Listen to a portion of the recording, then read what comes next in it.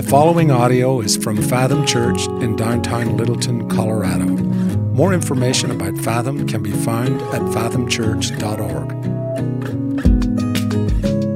Let's get going. My name is Chris. If I have yet to meet you online, my name's Chris. I'm the lead pastor here. We've got work to do. If you have a Bible, and I hope you do, please open it up to Matthew chapter 9. You can open a phone or a tablet. There are hardback black Bibles under every single chair. If you'd like to open one of those to page 814, you'll find Matthew chapter 9. We're in this Matthew sermon series right now, so Matthew 9 is where we are at. And I'm calling today's sermon, Pardon the Interruption. That's the title of my sermon, and you'll see why as we get going. Like I've told you before, this section of Matthew is interesting because Matthew kind of gives us 3 miracles and then a discipleship moment. And then 3 more miracles, and then another discipleship moment. And we are in the third kind of triad of 3 miracles today. There are 3 miracles. Actually, there are 4 miracles that happen, 3 miracle stories. But today, I'm only going to cover the first miracle, and we're going to skip the second 2 because the other two have themes that show up elsewhere in Matthew. And I'm going to take preacher's privilege and just say, we're just going to handle this one because I feel like this one is the most important one for our time together today. Now, we don't have time for like a lengthy introduction. I don't have time for a lengthy, somebody's got something happening here, and it better be Jesus. All right. Better be Jesus. I'm not going to give you a lengthy introduction. We are going to jump right into our text and get going. So here we go. Pardon the interruption, cell phone people. Matthew chapter 9. Matthew chapter 9, we're going to look at verse 18. While Jesus was saying these things to them, behold, a ruler came in and knelt before him. Now, I want you to stop mid-sentence there. A ruler comes in and kneels before Jesus. Today's story begins with what Matthew calls a ruler coming to see Jesus. And this miracle that we're going to see is actually recorded in all 3 of the synoptic gospels, Matthew, Mark, and Luke. They all 3 cover this miracle. Matthew's account is the shortest of the 3. It's half the size of Mark's. It's only a third the size of Luke's. This is given a lot of press, these miracles today. But Luke and Mark give this man a name. His name is Jairus. He is a ruler of the synagogue, okay? That's the title that is given to him. And that title is a really big deal as we try to interpret this passage because as a ruler of the synagogue, Jairus would have been one of the top-ranking religious officials in the city and thus a very wealthy man. Jairus has position, he has wealth, and he steps into our story. The text says that Jairus knelt down before Jesus. And I just want to note right off the bat, for a highly respected religious community leader like this, to fall down at the feet of Jesus was unusual. It was unusual. Men did not do that in this culture. Men did not prostrate themselves before somebody else. Okay, this shows this unusual and desperate plight and the incredible esteem that this guy has for Jesus. And listen, the religious authorities didn't always love Jesus, right? They're not keen on Jesus in a lot of cases. But for this text, Jairus shows up, and the text will tell us why he is so desperate. So back to verse 18. Back to verse 18, it says, a ruler came in and knelt before him, saying, my daughter has just died. But come and lay your hand on her, and she will live. Okay. Now, this is where the text changes a little bit from Mark and Luke to Matthew, but Mark and Luke tell us that when Jairus shows up, the daughter is still alive, but was on the very edge of death. Now, Matthew says that she has already died. He abbreviates, most scholars believe, just to kind of shorten the account for the interest of length. But either way, this ruler, Jairus, shows up and the circumstances are dire. Okay, the question is this: what would you do if your little girl was dying or dead? Like right on the edge of death, what would you do? The answer is you do anything. I mean, as a girl dad right here, just get out of the way. Don't stand in my way if my little girl needs something. I mean, if she's on the edge of death, you do whatever it takes. Jairus is in a place of extreme desperation here. Extreme desperation. Luke's account tells us that this girl was his only daughter. His only daughter, that she was 12 years old at this point, those details, this would have made this an oddity. It is odd that a man of this stature has only one daughter, and that daughter is 12 and there are no other siblings. It must have meant that they could not have had more kids. There was something going on that would have prohibited him from having more children, only meaning that this little girl must have meant the world to him in a whole different way, okay? And now remember his position. Remember his position. He is rich. He's wealthy. He's well known in the community. He has probably spent all of his money to bring in doctors. He's probably expended all of the options at hand. He's at his lowest point of desperation. He's probably done everything that he could. And Matthew even treats it as if there is no hope. The girl is dead already. And so in desperation, this guy runs to Jesus and just thinks, okay, maybe Jesus. Like, what if what everybody's saying is true? What if what everybody is saying, like, what if he can actually help? And so he finds Jesus and he falls at his feet and he just says, I beg you, Jesus, I beg you, please come lay your hand on my little girl. Just come. Just come. And here's what happens, verse 19. And Jesus rose and followed him with his disciples. I mean, you just got to imagine this dad's joy at this moment. Just the elation at this moment. I mean, this is asking Jesus to come is his Hail Mary throw. It's the toss at the end of the game, just hoping that something might be caught and there might be a different result here. And Jesus gets up and goes with him. Now, this is great news for Jairus. Great news. But something unexpected happens. Look at verse 20. In verse 20, it says, behold, a woman who had suffered from a discharge of blood for 12 years came up behind him and touched the fringe of his garment. For she said to herself, if I only touch his garment, I will be made well. Now, in the other two gospel accounts, in Mark and Luke's account of this story, as Jesus goes with Jairus to go visit his dying daughter, it says that there are crowds pressing in all around him. There are people all around him. Like word had been getting out about Jesus and his ability to do miracles. And you can now imagine Jairus at this moment trying to fight his way through the crowd, trying to get Jesus, this healer, this rabbi, to his little daughter who is on the edge of death, on the precipice of death, when all of a sudden, this woman in the crowd touches Jesus' garment and Jesus stops. Now, it says that she had suffered from a discharge of blood, which is a very biblical, polite way of saying that she had an uncontrollable menstrual flow. She had something going on that meant that she was not only sick, but likely in pain. Okay? She was very likely unable to have children of her own, and even more, and maybe worse, she would have been in that culture considered ceremonially unclean. She would have been considered like a leper, an outsider, an outcast. I mean, if you want to do some light reading on this, go ahead and pick up Leviticus 15. Leviticus 15 is titled Laws About Bodily Discharges.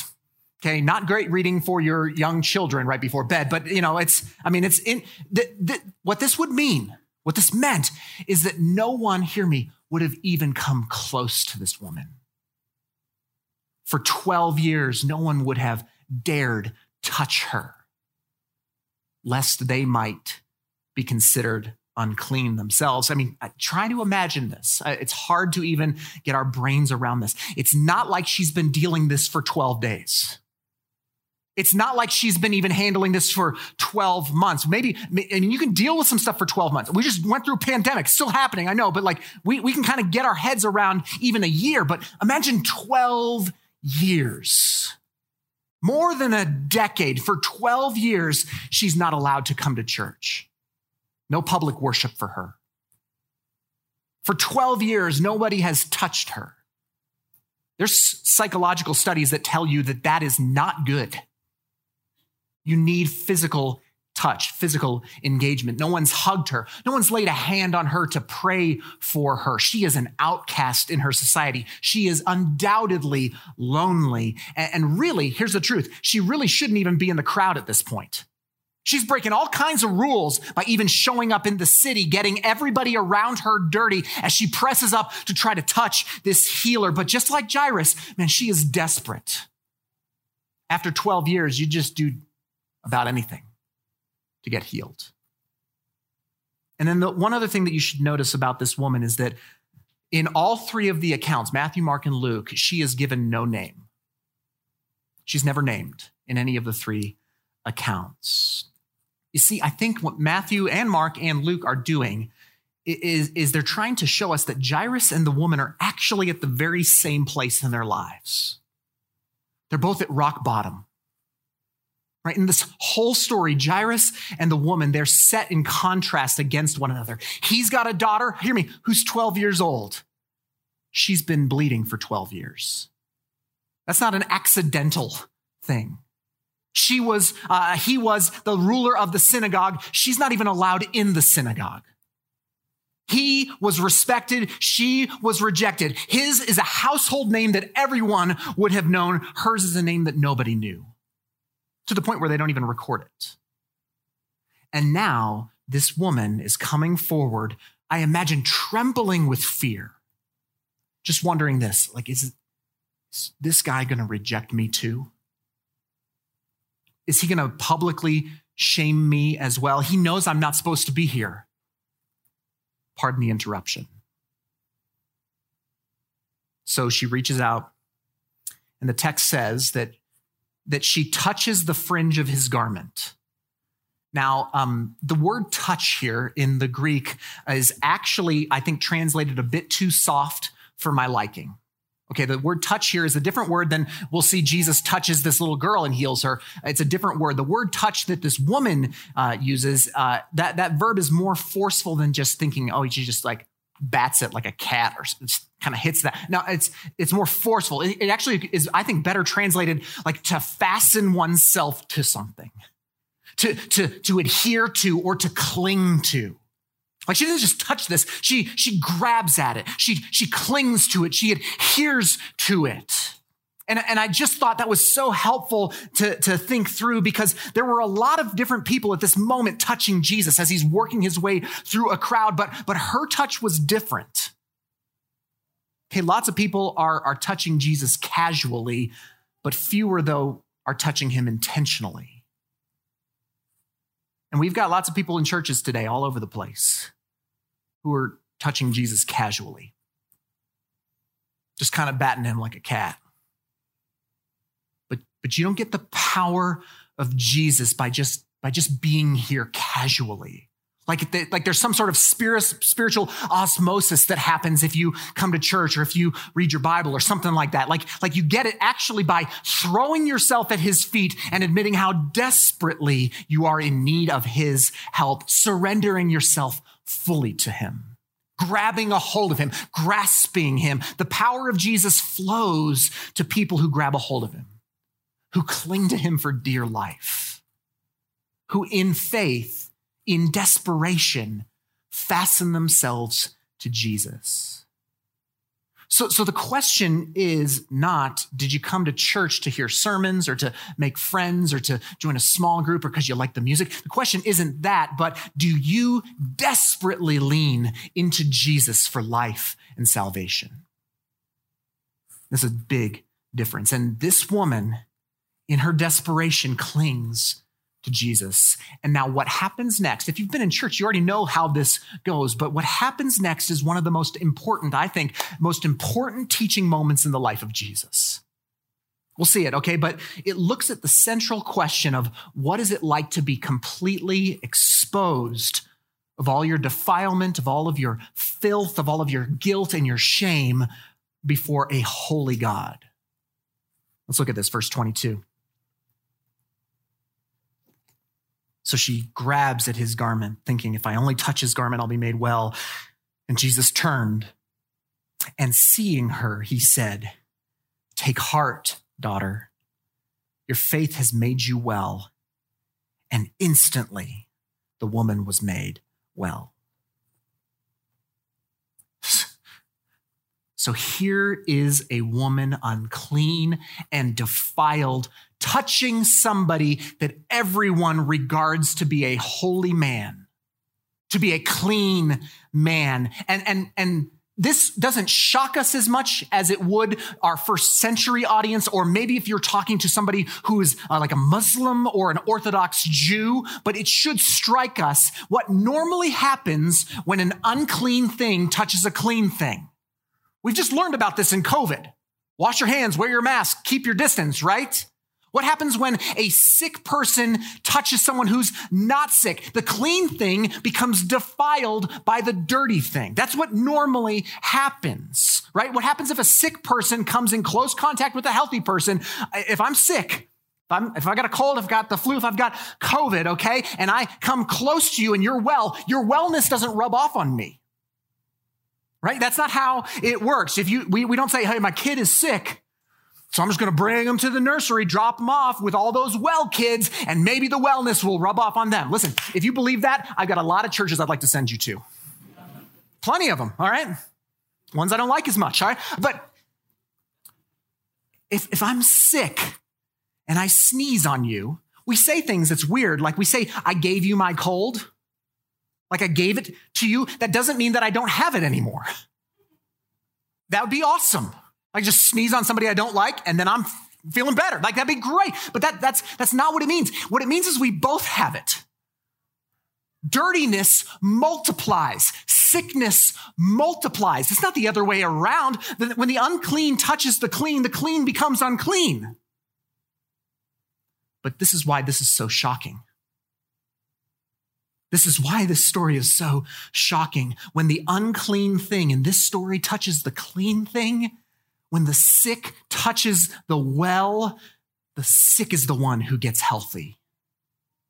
Now, here's the question theologically. The theological question here is this: what happened to the uncleanliness? Where'd it go? This is the million-dollar question of the Gospels. What happened to her defilement? Well, Jesus, here's the answer, silently takes it into himself. It doesn't just disappear. He takes it upon himself. 2 Corinthians chapter 5 says this. You might know this verse. For our sake, he made him to be sin who knew no sin, so that in him we might become the righteousness of God. You know that? You know this verse? You know this verse? Yes. Jesus, hear me, is going to end his life on a cross where he will, hear me, literally become sin for us. Take it on himself, bearing our shame. The prophet Isaiah would say of the Messiah that he will bear our griefs. He will carry our sorrows. He will be wounded for our transgressions and bruised for our iniquities. The sickness doesn't just disappear. Jesus becomes our sickness. Jesus becomes our sin. He becomes our defilement. He takes that on himself. On the cross, he took our defilement and condemnation so that his cleanliness could be passed to us. And listen, that didn't just start in the cross. It didn't just happen on the cross, okay? But all throughout the life of Jesus, he takes this woman's uncleanliness into himself. And what we're seeing here is our moment of salvation being illustrated. This is a moment of salvation. This is why this is theologically pertinent, okay? When we touch Jesus in faith, when you touch Jesus in faith today, the guilt and shame and the penalty of your sin passes into him. He takes it upon himself, and his wholeness and his purity and his forgiveness passes into you. This is the gospel. This is the good news of the gospel right here. This woman goes home to her family healthy, and Jesus heads to the cross. This is double imputation. This is penal substitutionary atonement. If you went through our theology class, you'll remember this. So I don't know that I can overemphasize the importance of this moment. And then look at the word that Jesus uses to call her. Just look once again at the text. He calls her daughter. He calls this woman daughter. She's never given a name, but he calls her daughter. Scholars will tell us that this is a term of the most intimate endearment. It's like him calling her sweetheart. I call my daughter girlfriend. I say girlfriend. Like it's endearment. And now here's the other just beautiful thing here. This is the only person that Jesus ever uses this term with in any of the Gospels. Never before, never again does he call a woman daughter.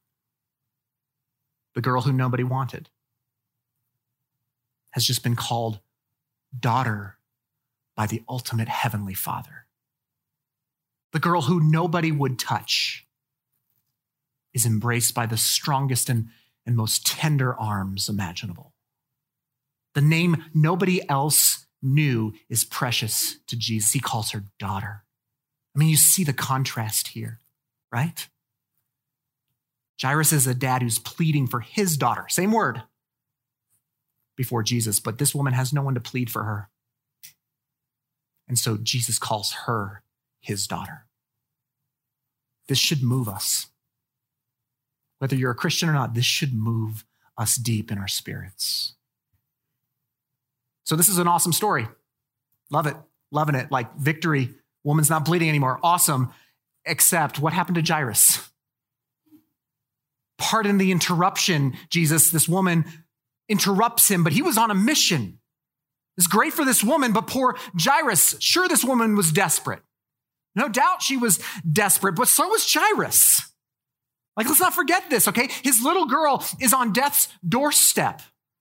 And now here's Jesus stepping into an extended time on the street, dealing with a woman's chronic ailment. Like, she's cutting in line.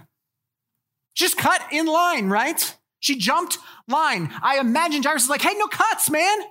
No cuts. I was here first. In fact, 12 years of bleeding, that doesn't feel like it's so imminent. Could she not have waited a few more hours so that he could go heal the daughter who is dead or dying? And in fact, in the other two Gospels, this is the moment where they show up, the runners show up and they say, you missed your chance.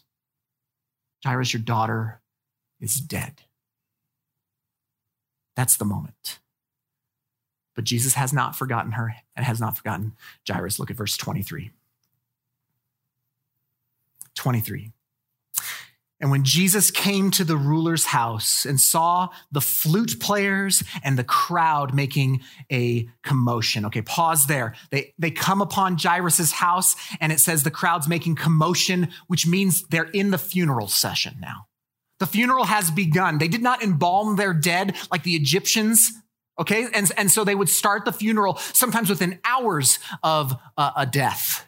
So he shows up, and in those days, funerals are a noisy affair. They're loud. There's lots of wailing, gnashing of teeth. Today, funerals are hushed. They're more silent, more subdued, more reflective. Like back then, they just yelled and mourned, expressing their anguish. Right? They would tear their clothes. They would put ashes on their head. It says they hired flute players, which seems strange. Until you hear a couple of flutes, then you feel like dying too. So it's like, all right, let's just keep it rolling, right? This is the scene that Jesus walks into. This is the scene. And then verse 24, Jesus said, go away. The girl is not dead, but sleeping. That's offensive, by the way. You go to a funeral and you try and pull that card. Hey, they ain't dead. They just sleeping. No, that is offensive language. She's not dead, but sleeping. And they laughed at him. But when the crowd had been put outside, he went in and took her by the hand, and the girl arose. And the report of this went through all that district. I love that Jesus rebukes the flutists first. My man, right? Get out of here, flute players. And then he just resurrects a dead little girl. He just resurrects this little girl. Now, here's the question that I'm wrestling with all week on this story. It feels like I feel kind of inoculated to Jesus rising this little girl from the dead. But here's the question I'm just wrestling with all week. Why does he do the miracle this way? Why does Jesus do it this way? I mean, if you remember back to chapter 8, Matthew chapter 8, Eric preached this to us. There was a Roman centurion who shows up to Jesus and asks him to heal his servant, and Jesus heals that servant from a distance. Like chucks a miracle bomb in some way, and it just heals the guy. Why didn't he do that with Jairus here? Like, why didn't he heal his daughter while she was still alive? Why put Jairus through this kind of process? Why make him wait those painstaking minutes as time passed away on the street while he heals this woman? Why let this little girl die first? Why do you do it this way? When he has obviously shown us that he can heal in a myriad of ways. Well, I think it's to teach us something. Notice how casual this miracle seems. I don't know if you noticed that, but when I read it, this is what it says. Jesus went in, took her by the hand, and she arose. I mean, that's astounding. No fanfare, no incantation, no Lazarus, come forth, right? Nothing. He just takes her by the hand. Same, different word for touch. He touches her hand. He takes her by the hand. It's a different word for touch than the woman who was bleeding, but he takes her by the hand and she's up. Just up. Like she was taking a nap. Like she was sleeping. This is how all three of the gospel accounts paint this story. See, I think Jesus is facing the most feared and devastating enemy that the human race has ever known at this moment. Death. Death is that. It's that enemy that elicits fear in all. And he simply just takes the little girl by the hand and she's up. See, what he's showing us is that when he is holding your hand, even death becomes like a little nap. Get up, sweetheart. Okay, come on, wake up. Just like Jesus takes the bleeding woman's uncleanliness into himself, so now Jesus takes the sting of death from this little girl into himself. I mean, death feels so final, but if you are in Christ, it's not. Right? Death feels so alone, like you are abandoned, but in Christ, he's on your bedside, taking you by the hand. The resurrection of this little girl is showing us that in Christ, death is not final. It is not the end. It's just a little nap. It's just a little nap. And I love that the first person she saw when she comes back from death is Jesus. That's the first face she sees. The first voice she hears is Jesus' voice. The first touch she feels in her newly resurrected body was Jesus' touch. Y'all, this is a picture of what everyone who dies in Christ has to look forward to. It's an image. We are like the woman, and Jesus is able to clean us of our uncleanliness, but we are also like the little girl, and Jesus is able to make death for us but a little nap. Now, that's the story. Many of you are familiar with this story. But what are the applications that we might take from this story? Well, let me give you three applications from this story. First, come to him. Come to Jesus. This is the first application. I mean, the question for us is, are you like Jairus? Are you like this woman? I mean, in some ways, all of us are at some level, right? You've tried everything. You've spent all that you have, but nothing seems to be working. This is the offer for us on the table. Maybe you've accepted this offer. Maybe you haven't, but the offer is come to me, come to him. Fall at his feet, cling to him, get a hold of him, grasp him. He can fix you. He can heal the deepest parts of your soul, but you have to come to him. And not just casually touch him or brush up against him or bat him. You got to cling and attach yourself to him. You got to come to him. That's the first application. then the second application is this. You've got to trust him with death. You got to trust Jesus with, hear me, your death.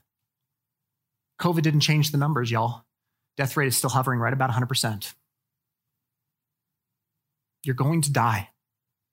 I know this is not cool evangelical things to talk about, but this is the truth. You and I, all of us, everything that we might have that's different, every single one of us will die. And Jesus is the one who, when he sits by your bedside, will make death feel like a nap. By the way, this is when thinking about death, it's popular for many people to say, well, I'm going to a better place. We'll see them again someday. Of course I'm going to heaven. Of course I'm a good person. Of course I'm going to heaven. And I hear these comments often by people who never really love and follow Jesus at all. Jesus has said in the last couple of chapters of Matthew that discipleship is total surrender to him. It's paying everything. It's the cost of today. It's the cost of all of you. And that means that faith that will not change you in life cannot save you in death. No matter how sentimental you might feel about Jesus, no matter how good people you might be, if you're not his follower, if you're not fully surrendered to him, he will not be sitting next to your bedside holding your hand at death. This is a great message to shrink a church with. But it's true. Just like Jairus, you need to trust him with death. And only then will it become like a nap. Final application. Number 3, go public. Go public. If you want to follow Jesus, you've got to go public. You've got to come forward. Jesus calls this woman daughter only after she comes and touches him, and in the other gospel accounts, owns it. He says, "Who touched me?" And she comes forward and owns it. Jairus he came forward and humbly bowed before Jesus was able and willing to heal his daughter. You've got to go public with this stuff. The gospel is that God turns dirty outcasts into beloved sons and daughters. He takes dead people and he makes them alive again. And you may think Christians have it all together and that you're just not quite there. You're just kind of jacked up and janky and you're not really sure that you're kind of part of this thing yet. But I'm just going to tell you, everybody looks great and everything is normal until you see them a little bit deeper, until you get to know them. You think you're dysfunctional? You should meet our staff. I see you there, Amanda. Everybody's normal until you get to know them. And then you're like, oh man, everybody is just as messed up as me. If you believe in Jesus, if you believe this stuff and you haven't gone public with it, that's the step. It's time to go public. There is a blessing that comes from Jesus when you own him publicly. And listen, this is why baptism is so important. This is why baptism is so important. You are not supposed to keep your love for Jesus private. You're supposed to declare it. Baptism is going public with your faith. And hear me, I know Christianity isn't not getting more popular. It is waning in popularity culturally. And so getting in a tank on Main Street in front of all the restaurant onlookers might feel like death. But hear me, it's the only way to life. You got to go public. I know we just did baptisms on Easter, but listen, we'll fill the tank next week if somebody wants to get dunked. Some of you've been on the edge, just on the periphery, just kind of touching Jesus from the crowd, and now you need to grab a hold of him and go public with it. Grab a hold of him and follow. So let me end with this illustration. 2 summers ago, we went through a season where we were trying to convince our daughter Harper that the swimming pool is awesome. Okay, I don't know if every parent goes through this. We certainly did. We would go to our pool and Harper would stand on the side of the pool scared, even though she had more flotation devices on her than the Titanic, right? Like she was covered, okay? But we're trying to convince her that the pool is awesome. So she is on the edge and I'm in the pool, okay? Water to my thighs.